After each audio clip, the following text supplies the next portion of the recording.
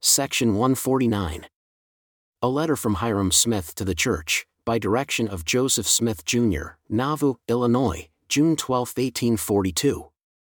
To our well-beloved brother Parley P. Pratt, and to the elders of the Church of Jesus Christ of Latter-day Saints in England and scattered abroad throughout all Europe, and to the saints, greeting.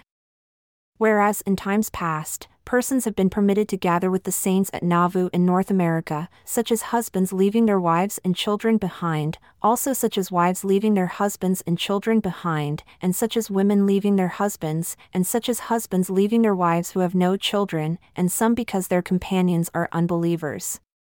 All this kind of proceedings we consider to be in error and for want of proper information, and the same should be taught to all the saints, and not suffer families to be broken up on no account whatever, if it be possible to avoid it.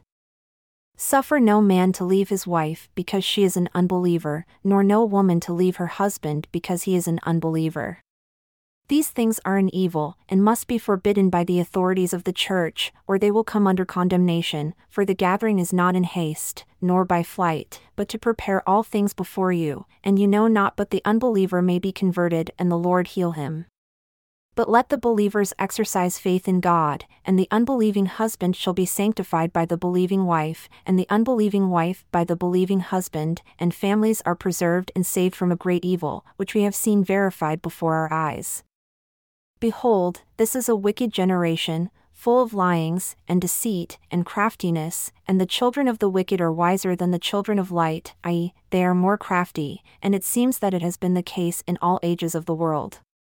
And the man, when he leaves his wife and travels to a foreign nation, while on his way, darkness overpowers his mind, and Satan deceives him and flatters him with the graces of the harlot, and before he is aware, he is disgraced forever. And greater is the danger for the woman that leaves her husband. And there are several instances where women have left their husbands and come to this place, and in a few weeks or months they have found themselves new husbands and they are living in adultery, and we are obliged to cut them off from the Church. There are men also that are guilty of the same crime, as we are credibly informed. We are knowing to their having taken wives here, and are credibly informed that they have wives in England. There is another evil which does exist.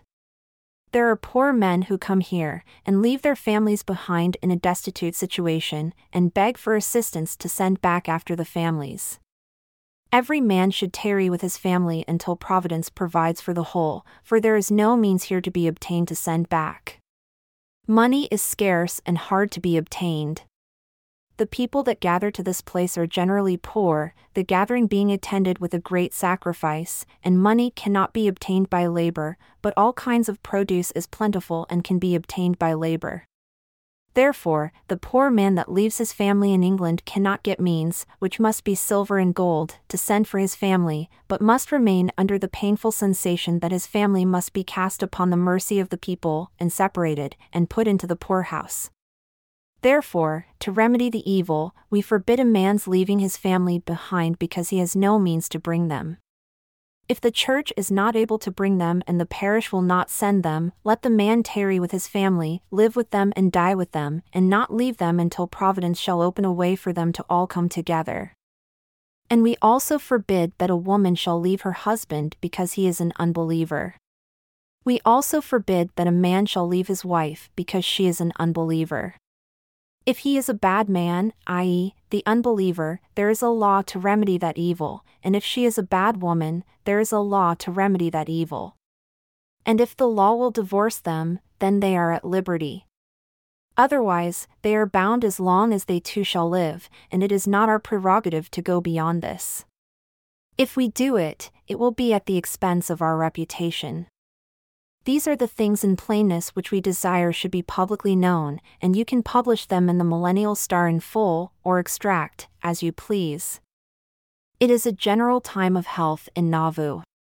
Everything begins to flourish and look prosperous. Crops of grain have the appearance of a rich harvest. Immigration continues to increase, so does also the city. We expect to see Brother P. P. Pratt probably as soon as next spring.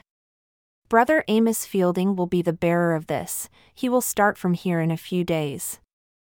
May the Lord bestow his blessings upon you richly, and hasten the gathering, and bring about the fullness of the everlasting covenant, are the prayers of your brethren. Written by Hyrum Smith, Patriarch, by the order of Joseph Smith, President over the whole Church of Jesus Christ of Latter-day Saints. Hyrum Smith. Nota bene. Brother Parley P. Pratt will send over 3 families, namely Brother John Allaby's, John Farrar's and David Clayton's, by the donation money that shall be given in for the building of the temple. They are now at work on the temple under that special contract that their families shall be forwarded to this place by monies donated for the temple. Brother John Allaby's family lives in number 33. Brownlow Hill, Liverpool. John Farrar and David Clayton's families live at Messrs. William Bashall and William Boardman's Mill, Farrington, near Preston, Lancashire. Direct and Farrar care of Mr. Thomas Beardwood, shopkeeper, Messrs. Bashall and Boardman's Mill. Also Elizabeth Clayton care of Mr. Thomas Beardwood, shopkeeper, Messrs. Bashall and Boardman's Mill, Farrington, near Preston, Lancashire. Brother Amos Fielding will understand the particulars. This is a precedent that we cannot establish, therefore you will be particular and keep this to yourself.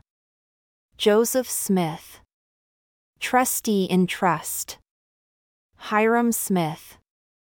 We wish to have these families sent this fall if possible, or they must suffer. J.S. H.S. We assure you that you have our best feelings and our prayers and have no fault to find.